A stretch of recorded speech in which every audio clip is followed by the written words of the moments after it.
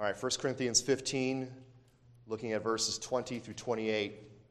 Paul writes, "But now Christ is risen from the dead, and has become the firstfruits of those who have fallen asleep. For since by man came death, by man also came the resurrection of the dead. For as in Adam all die, even so in Christ all shall be made alive. But each one in his own order. Christ the firstfruits, afterward those who are Christ's at his coming.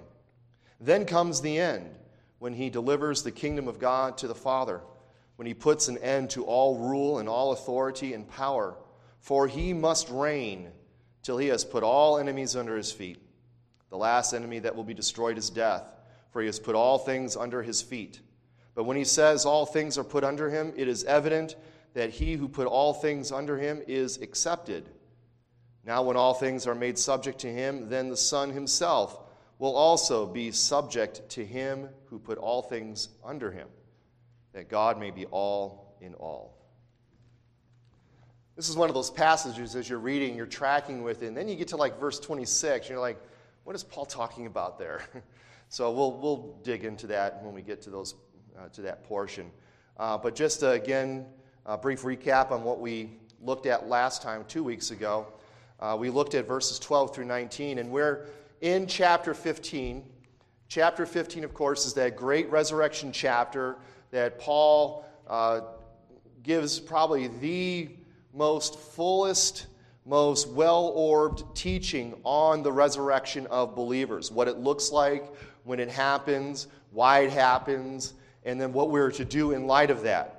Obviously there's more you could probably say about the resurrection that's not in here, but Paul gives a pretty clear, pretty thorough discussion on the resurrection. In particular, as we'll see in weeks coming, what the resurrection means for us and what kind of bodies we will have and all these other things. It's a wonderful chapter. As I said, it should be up there on the Mount Rushmore of probably the high points in Scripture. But as we saw the last couple times, he begins by grounding them in the theology, if you will, of the resurrection, in the historical fact of the resurrection. How the resurrection was something that actually happened according to the Scriptures. It was prophesied in the Old Testament, and it actually happened. And how do we know it happened? Well, because the Scriptures tell us. We know it happened because Jesus appeared to a bunch of people. And finally, last of all, Paul says, Jesus appeared to me as one born out of due time, as sort of like it's kind of a gross language there. It means sort of like a miscarriage. But then he talks about how he labored in this truth in which they believe. So in other words, he's laying the groundwork for what he's about to discuss later by saying, look, this is what we preached to you. This is what you believed. This is the gospel, which involves three things, right? The fact that Christ died for our sins, that he was buried, and that he rose again according to the Scriptures. So he's like, that's what you believe. So if that's the case, why are you being troubled by a bunch of people in the church that are teaching otherwise? That's what you get in verses 12 through 19. That's how he says in verse 12. It's like, if Christ is preached that he's been raised from the dead, how do some among you say there is no resurrection from the dead? That's the problem there. That's the issue that he's trying to deal with in Corinth. The fact that there are some in that church, despite the fact that the gospel is preached, despite the fact that they believe the gospel, there are some there who say there's no resurrection from the dead. And then he engages in what we called last time a reductio ad absurdum argument. That's Latin for sort of a reduction to the absurd, where you take the premise of someone else's argument and you show how it leads to conclusions which are absurd. And it's like, okay, let's assume for the fact that there is no resurrection from the dead. Then guess what? Then your faith is futile, and you're still in your sins, and we are still of all people to be most pitied. Why? Because we believe in something that's not true. So that's his argument, basically. And he does it twice, right? For if the dead do not rise, then Christ is not risen. Which, we teach that's what he's done. And if Christ is not risen, your faith is vain. You're still in your sins. You're still under the judgment of God. Your faith is empty. You're found to be false witnesses because we testify to the fact that Christ has been raised from the dead when in fact that has not happened. So he shows how their premise that there's no resurrection from the dead. See, what they were doing is they were separating the resurrection of Christ from the resurrection of other believers and say, well, we'll accept that one, but we won't accept the resurrection of believers. And Paul's like, you can't do that. You can't separate the two. Because, first of all, it makes your faith futile. And then as we get into this passage, we're going to show how it is Christ's resurrection that is the promise and guarantee of our resurrection. It is the promise and guarantee of death's defeat in our resurrection. That's the main point this morning as we come into this. And as verse 20 begins, it begins with my favorite word. Actually, two of my favorite words. There's like 4 or 5 favorite words in the Bible. Usually it begins with but, and either says but now, but God, but Jesus. Usually things like that. I've often joked about wanting to do a sermon series on the great buts of the Bible. B-U-T, buts. Don't let your mind go in the gutter with that one. But anyway, Paul here begins this section with, but now Christ is risen from the dead and has become the first fruits of those who have fallen asleep. So he's going to say, okay, we've looked at your argument. We've shown how it leads to false conclusions. Now let's actually start looking at the truth here. And like I said, he's going to show how there is a connection between Christ and those who are his. And if Christ is raised from the dead, then necessarily we must also, who are in Christ, be raised from the dead. So that's what you're going to see here. We're going to look at the but now in verse 20. We're going to look at death in Adam, life in Christ in verses 21 and 22. We're going to see that there's an order in this resurrection, right? A divine resurrection order, verses 23, 24.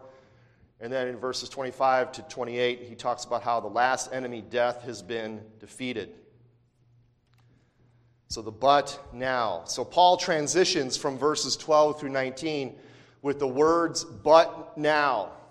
And that word there, now, in the Greek means like now at this very moment. Like right now, okay? Not now as in 5 minutes from now, or not now as in, like when your kids, bug you. It's like, can I have cookies? Yeah, I'll get you them. Okay, don't worry. How about when? I'll get you soon, all right? No, but Paul's here, he's like, but now Christ is risen from the dead. How do we know that? Because he showed us that fact earlier in the chapter. Christ has been raised from the dead according to the Scriptures.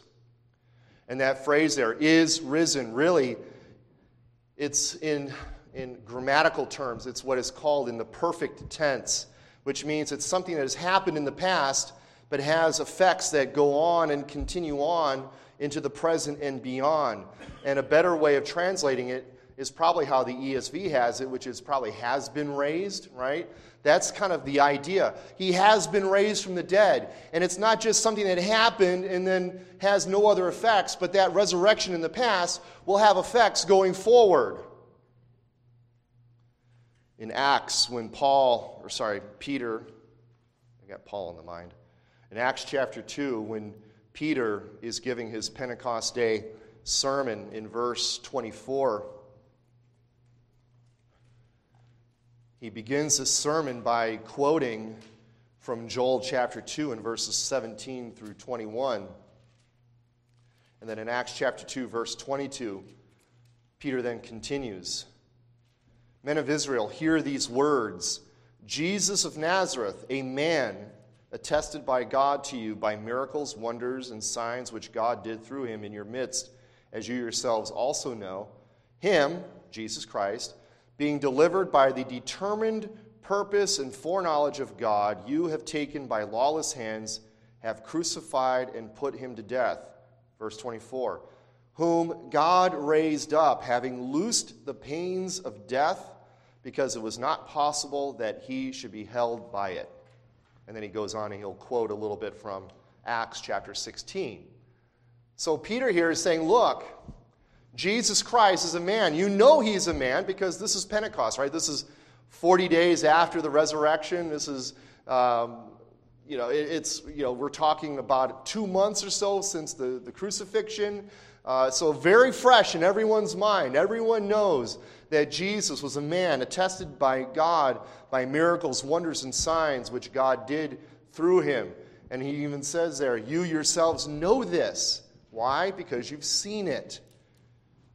And Peter goes on and says that God delivered him up. It was God's plan that he be delivered up and crucified by the hands of godless men. And then he says also he has raised him from the dead. So Peter is saying, look, this Christ whom you know, whom you crucified, God raised from the dead. How do we know this? Because I've seen him. That's what Peter will eventually say. I've seen him. He appeared to me. And here we see he had to be loosed from the pains of death. Why? Because it was not possible for Christ to be held in the grips of death. Peter will also mention this in his own letter in 1 Peter 1:3.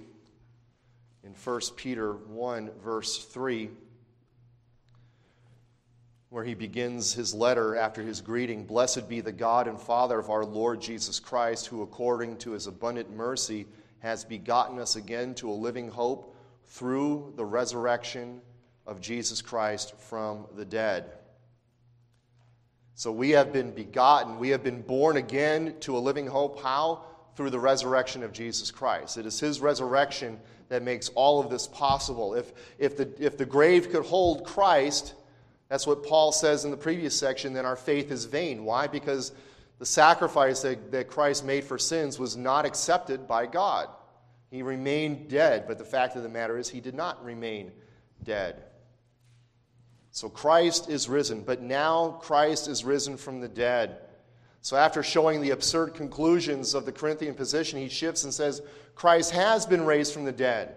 How do we know this? Because of verses 4 through 8, that he was buried and rose again, and many people saw him. And now he's going to show that the resurrection of the dead has ongoing effects for us. That's why he says he's the first fruits. The resurrection has now become the first fruits, the aparche. In the Old Testament, the first fruits were always that first portion of the crop that the farmer would offer to God as his offering and as a promise for the rest of the harvest to come. And that's what Jesus is. He is the first fruits, I should say, of those who have fallen asleep, those who have died. Those who have died. There's a good translation in the New Living Translation translates that part of the verse where it says that he, Jesus Christ, is the first of a great harvest of all who have died. I like that translation. That's a good understanding of this verse. He is the first fruits. He is the promise of a great harvest that is yet to come. Now, you guys know this, right? Being farmers, you know this, right? Now, the thing is, though, you can plant, I don't know, how long does it take to plant a field? Probably you could do it in a day, right? They didn't do that back then. It took them a long time to plant. But so when those, when you guys plant corn, it all starts to kind of grow all at once, in a field at least. For them, it probably started like, okay, this is what we planted first. That would grow. And then because of how we plant, how long it takes us, the things would start growing later. And they always take that first portion. And that's what they would offer up. And that's what Jesus is. He is that first portion. If you plant tomatoes or plant corn or whatever, and you see those first ears or those first bulbs of the tomatoes start coming up, you know that it's going to mean more is coming. Now, to be sure, there is a gap, right, between the first fruits and the rest of the harvest. And that's what we see here. There's a gap between Christ's resurrection and then the rest of us to come at the end of the age. We'll see that in a moment.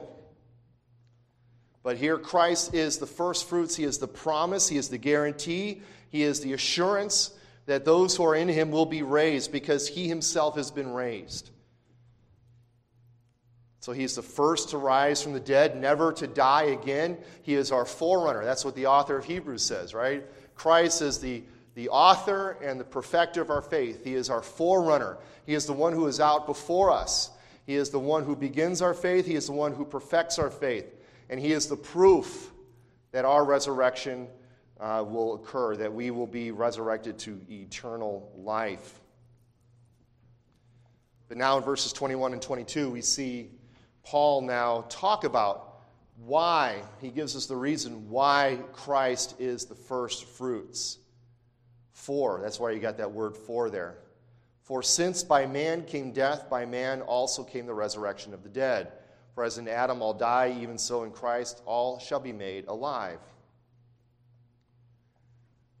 Now, if you remember when we looked at Romans about a year or so ago, we see that this idea of death coming into the world by a man. That's why Christ had to be the first fruits. Christ had to die because Adam, the first man, failed. When he says death came by man, he's referring to Adam. He's referring to the first man. And we know that from Genesis 3:19, right? Adam was placed in the garden. Adam was given a test. Adam failed the test. And because of that failure, sin came into the world. You can flip over to Romans 5. We can just review that briefly as we look at that. Romans 5, starting in verse 12.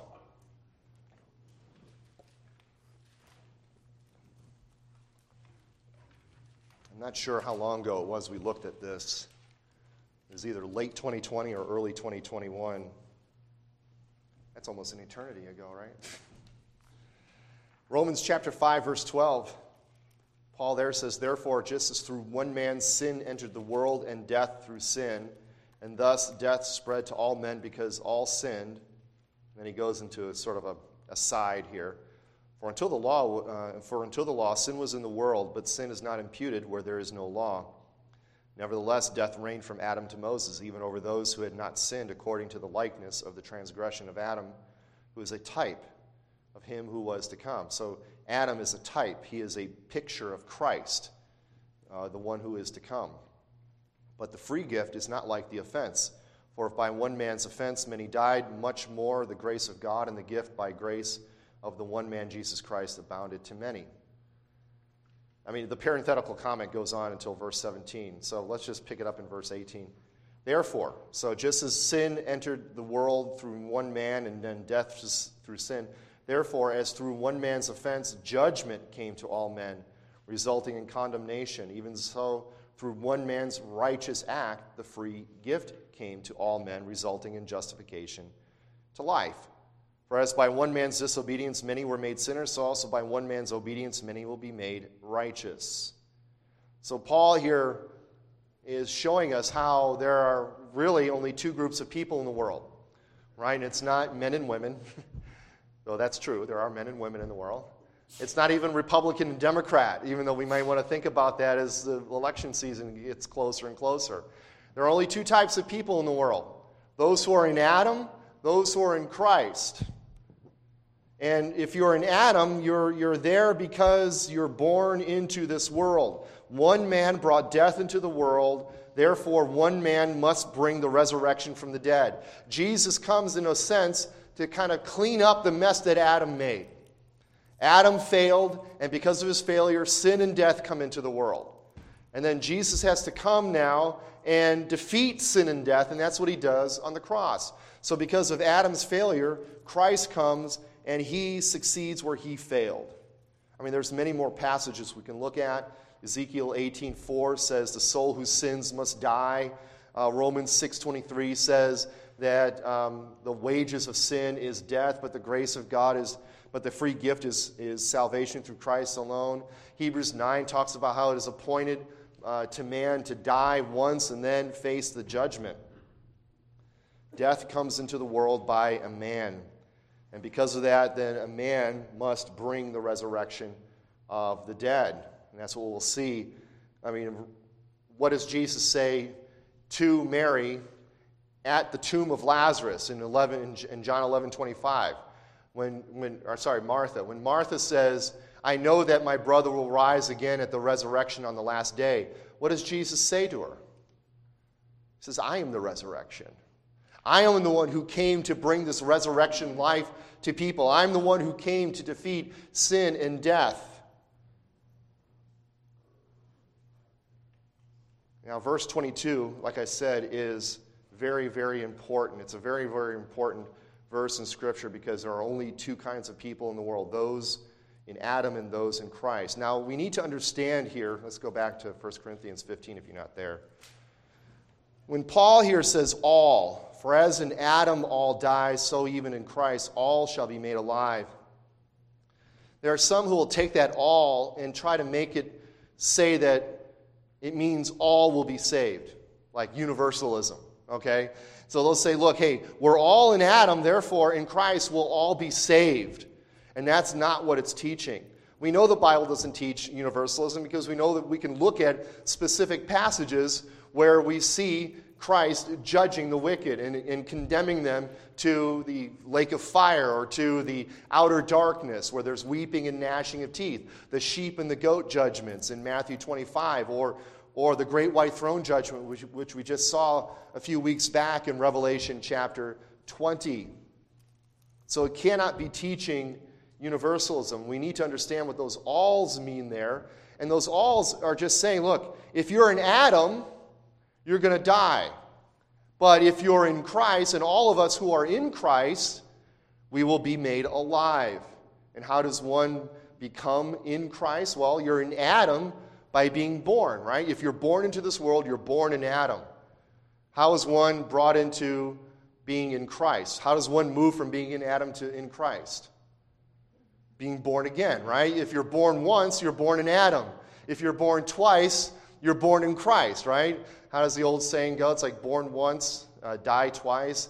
Born twice, die once. I think that's how it goes, right? If you're born twice, born first and physically, then born spiritually by the Spirit, you only die once. If you're only born physically, then you're going to die when you die, and then you're going to die again the second death, right? That's the whole idea of the second death. So we are in Christ or in Adam, and we're in Christ by new birth. And the new birth only comes by the Spirit of God. It only comes by the Spirit of God working through the Word of God in the people of God. That's how you are born again. You are born again through the Spirit of God working in the people of God through the Word of God. That's why Jesus says in John chapter 3 that the Spirit blows wherever it desires, right? So it is with those who are born again. You don't see the Spirit doing His work, but the Spirit is there doing His work in the hearts of those who are Christ's. I was going to go into a discussion of covenant of works, covenant of grace, but I'm looking at the clock and I'm seeing that I'm battling time, so I'll just dig on. So now in verses 23 and 24, Paul shows us, so even though all in Christ shall be made alive, there is an order to the events in verses 23 and 24. But each one in his own order. Christ, the firstfruits, afterward those who are Christ at his coming. Then comes the end, when he delivers the kingdom of God to the Father, when he puts an end to all rule and all authority and power. So that's the order. The first one to taste resurrection life is Christ, right? That's the Sunday school answer. I just gave you, I lobbed a softball. The first one to taste resurrection life is Jesus Christ. He is the first fruits, that Paul uses that phrase there again. But then there's an order. After Christ is those who are his at his return, right? Christ the first fruits, afterwards those who are Christ at his coming. Paul talks about this again in 1 Thessalonians 4. You ought to know this passage fairly well. It's a classic passage that often talks about the coming of Christ, the second coming of Christ, the hope that we have for those who die in Christ. It's often preached at funerals. But here we see this order kind of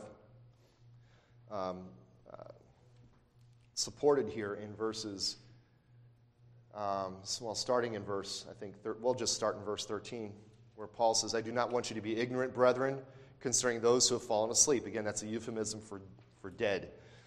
Lest you sorrow as others who have no hope. For if we believe that Jesus died and rose again, so there's that idea, okay, Jesus died and rose again, that's the gospel, 1 Corinthians 15, he died and rose again, according to the Scriptures. He is the first fruits, he is the first one to taste resurrection life. If we believe that, then God will also bring with him those who sleep in Jesus. So if we believe that Jesus rose from the dead, then we believe that God will raise those who are asleep in Christ as well. Again, you cannot separate those two. The resurrection of Christ necessarily leads to the resurrection of believers. And then he goes on, "For this we say to you," verse 15, "by the word of the Lord, that we who are alive and remain until the coming of the Lord will by no means precede those who are asleep. For the Lord himself will descend from heaven with a shout, with the voice of an archangel, and with the trumpet of God, and the dead in Christ will rise first." So there's the order. Okay, so Christ rises, he's the first fruits. Then at the end, when he returns, and the trumpet sounds, and the loud voice sounds of the archangel, then the next group in order will be those who are asleep, right? Those who died in Christ. They will be woken up, and they will rise and go to be with Christ. And then we who are alive and remain shall be caught up together with them in the clouds to meet the Lord in the air, and we shall always be with the Lord. So there's your order. Christ the first fruits, then those who are dead in Christ, and those who are alive when Christ returns. That's the order that Paul's talking about.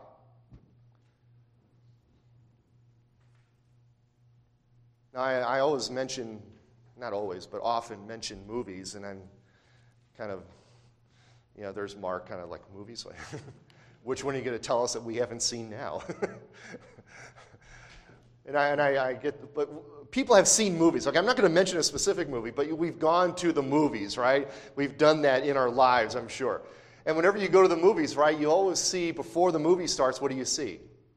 You see the previews, right?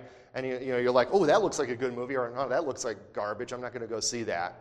Well, those previews are there to sort of whet your appetite for what's to come. And that's what the resurrection of Jesus Christ is. He's sort of like a preview. He is a preview of coming attractions. He is what we will be like, right? That's what 1 John says. We will be like him when we see him as he is. When he returns, we will be like him. Christ is the preview of coming attractions. And Paul will get into that later when he talks about how our resurrection bodies will be like. But he is the preview of the rest of what's going to come, and the rest will rise at the end of the age. That's why Paul says, then comes the end. So Christ, then he comes, and when he comes, those who are asleep will rise with him, and then that's it. That's the end, right? That's what Paul says. Then comes the end. That's when Jesus will then deliver the kingdom to the Father. My task is done. The kingdom is now yours, Father. The second coming marks the end of the age. There's nothing left on God's calendar other than the second coming of Christ. And when that happens, there's nothing else after that except the eternal state. The end comes. And Paul says here, Christ is reigning now. He must reign now. That's what we see in verse 25, but we'll get to that in a moment. But Christ is reigning now. When he returns, he hands the kingdom to the Father, and then Jesus puts an end to all earthly rule and power at his return. Christ is reigning now, but as he is reigning now, we know that he's reigning at the right hand of God the Father, and even so, we see what's going on in the world. This is the time of the beast, if you will, from Daniel 7 and Revelation 13. The beast has his hour now. But when Christ comes, what's going to happen to the beast, right? We see this in Revelation. The false prophet gets thrown into the lake of fire. The beast gets thrown into the lake of fire. The dragon gets thrown into the lake of fire. Death gets thrown into the lake of fire. It all gets thrown into the lake of fire when Christ returns at the end of the age.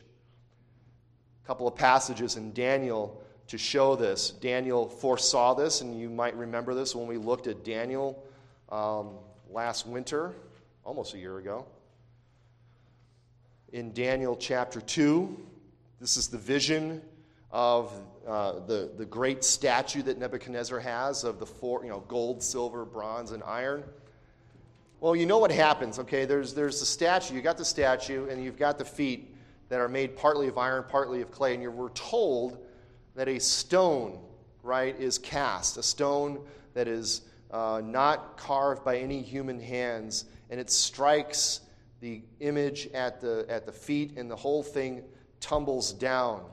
And we're told later on that stone is the kingdom of the Son of Man.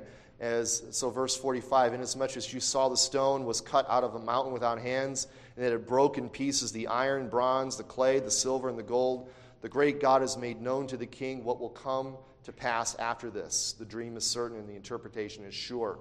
That stone is Jesus Christ, and we know that from Daniel's vision in chapter 7. And I'm certain of these verses. Verse 14 of Daniel 7. This is the vision of the Son of Man coming before the Ancient of Days. And we learn in verse 14 that to him, the Son of Man, was given dominion and glory and a kingdom, that all peoples, nations, and languages should serve him. His dominion is an everlasting dominion which shall not pass away, in his kingdom, the one which shall not be destroyed. And then later on in verse 27, then the kingdom and dominion and the greatness of the kingdoms under the whole heaven shall be given to the people of the saints of the Most High. His kingdom, the Most High's kingdom, is an everlasting kingdom, and all dominions shall serve and obey him. So that's what Paul is saying here in in 1 Corinthians 15, when he says that Christ must reign till he has put all enemies under his feet, when he puts an end to all rule and all authority. Now finally, in verses 25 through 28, we see the last enemy, death. So Paul continues the thought of verse 24 by saying that Jesus is reigning now, and he will reign until the goal of God's plan is complete. So verse 25, for he must reign, that is Christ, must reign till he, Christ, has put all his enemies under his feet.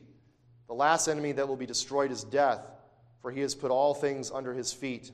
So verse 27, that's quoting Psalm 8, verse 6. That first he refers to God, that second his is Jesus. So God has put all things under the feet of Christ.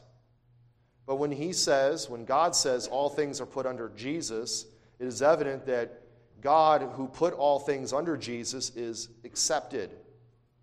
Now when all things are made subject to Jesus, then the Son himself will also be subject to the Father, who put all things under him, that God may be all in all. So I substituted for those pronouns so you can kind of understand what Paul is saying there.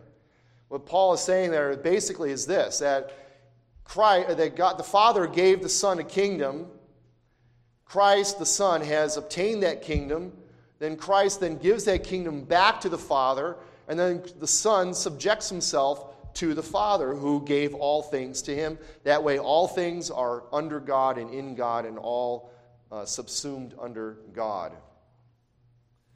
And that's what we see in Psalm 110:1, right? Where the Lord says to my Lord, come and sit until I make your enemies a footstool.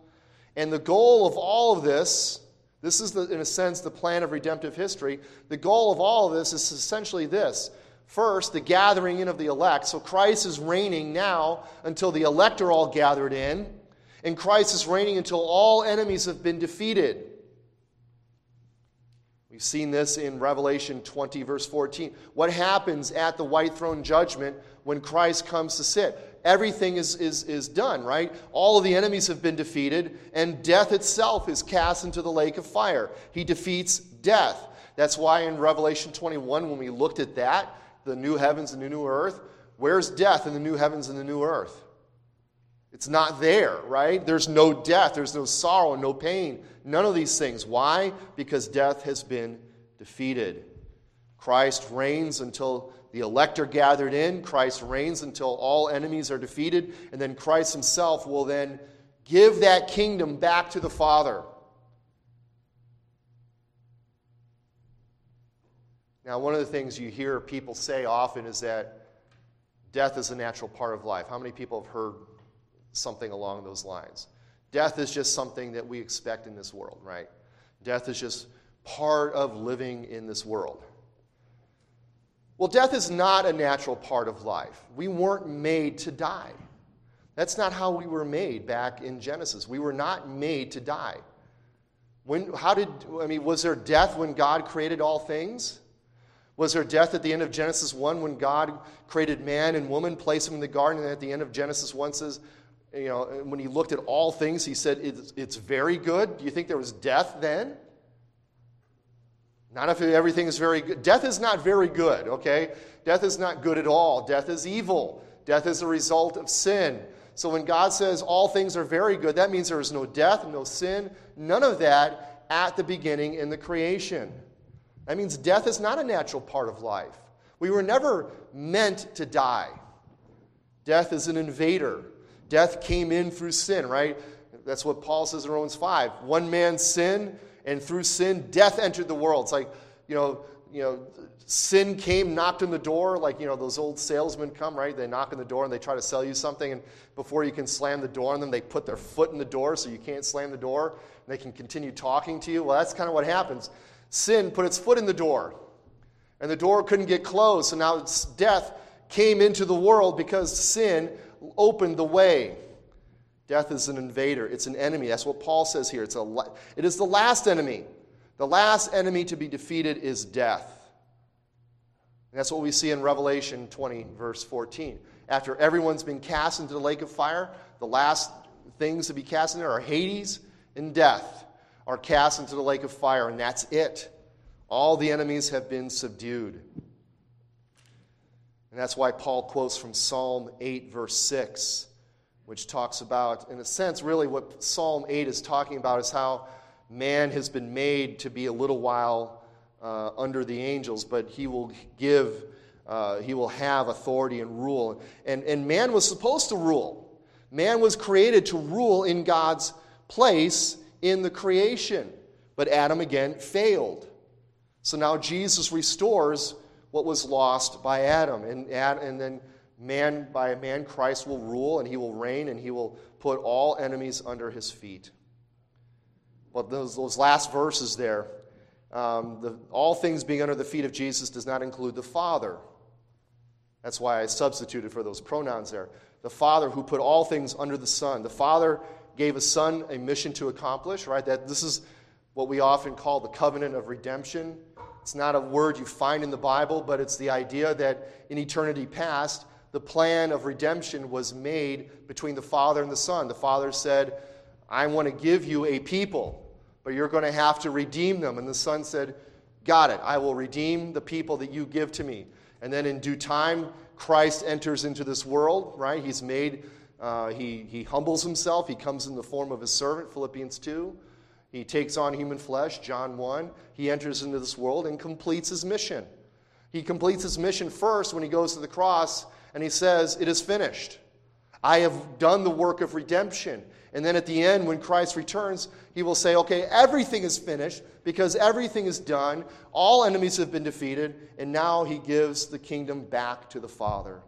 He lays the kingdom at the feet of the Father. And then, as Paul there says at the end of verse 28, that God may be all in all. That is the plan of redemption in a nutshell. The plan of redemption in a nutshell. And now as we bring this to a close, because we're running out of time. Shocker, right? It's like, Pastor, when will you ever finish on time? The resurrection is not an isolated event. That's what Paul is saying here. You cannot, as I said at the beginning, you cannot separate the resurrection of Christ from the resurrection of believers. They connect. It is all part of one plan. Again, because what is one way to describe the church? There are a couple of ways to describe the church, but what's one popular way of describing the church? We are the what of Christ? The body of Christ, right? That's one. Another one is the bride of Christ. We are the body of Christ. Christ is the head of his body. We are his body. Where the head is, the body must follow, right? You cannot have the head up in heaven alone without the body. The body must follow. So you cannot separate the two. It is not a limited event with limited repercussions. It is something that culminates in God's rule over all history. Christ's resurrection is grounded in the truth of the resurrection. That's why Paul belabored the gospel truth of the resurrection in the first few verses of chapter 15. This is an actual historical event. Christ was raised from the dead according to the Scriptures, and we have witnesses. And now this has an effect that will ripple through the rest of redemptive history. In other words, you could say, it changes everything. That's why Paul begins the passage by saying, but now Christ has been raised from the dead. This changes everything. It is, and to use the parlance of sports, it's a game changer. Right? This is a game-changing event. And just to peek ahead real briefly, because we're looking at these truths, and it could be tempting to say, well, okay, what's the payoff for this? How should I behave? Well, I mean, Paul will conclude this chapter in verse 58. Therefore. And then therefore points to everything he's said so far in verse 15. Now I'm peeking ahead. We'll look at this again in more detail later. But because of this resurrection, because Christ has been raised, and that means that we will be raised, and we will be raised in bodies that are like Christ's, and then the end will happen. Because of all this, then, he says, be steadfast. Be steadfast. Be immovable. Always abounding in the work of the Lord. In other words, continue your work in the Lord, right? That's the whole thing of the parable of the talents, right? The master gives these gifts to his servants and says, work until I return. And two of them work until he returns, and the third one doesn't. And when the king returns, what happens? He rewards the first two and judges the third one. So the idea is this is to motivate our Christian living. Why can we do what we do? Because we know Christ will return, and he will right all wrongs, and he will bring the resurrection that he promised with his own resurrection. So we can be immovable, we can be steadfast, and we can always abound in the work of the Lord. Why? Because our labor, as Paul says here, is never in vain in the Lord. And we'll stop here with 5 minutes to go. Next time, Lord willing, the 6th, we'll look at verses 29 to 34.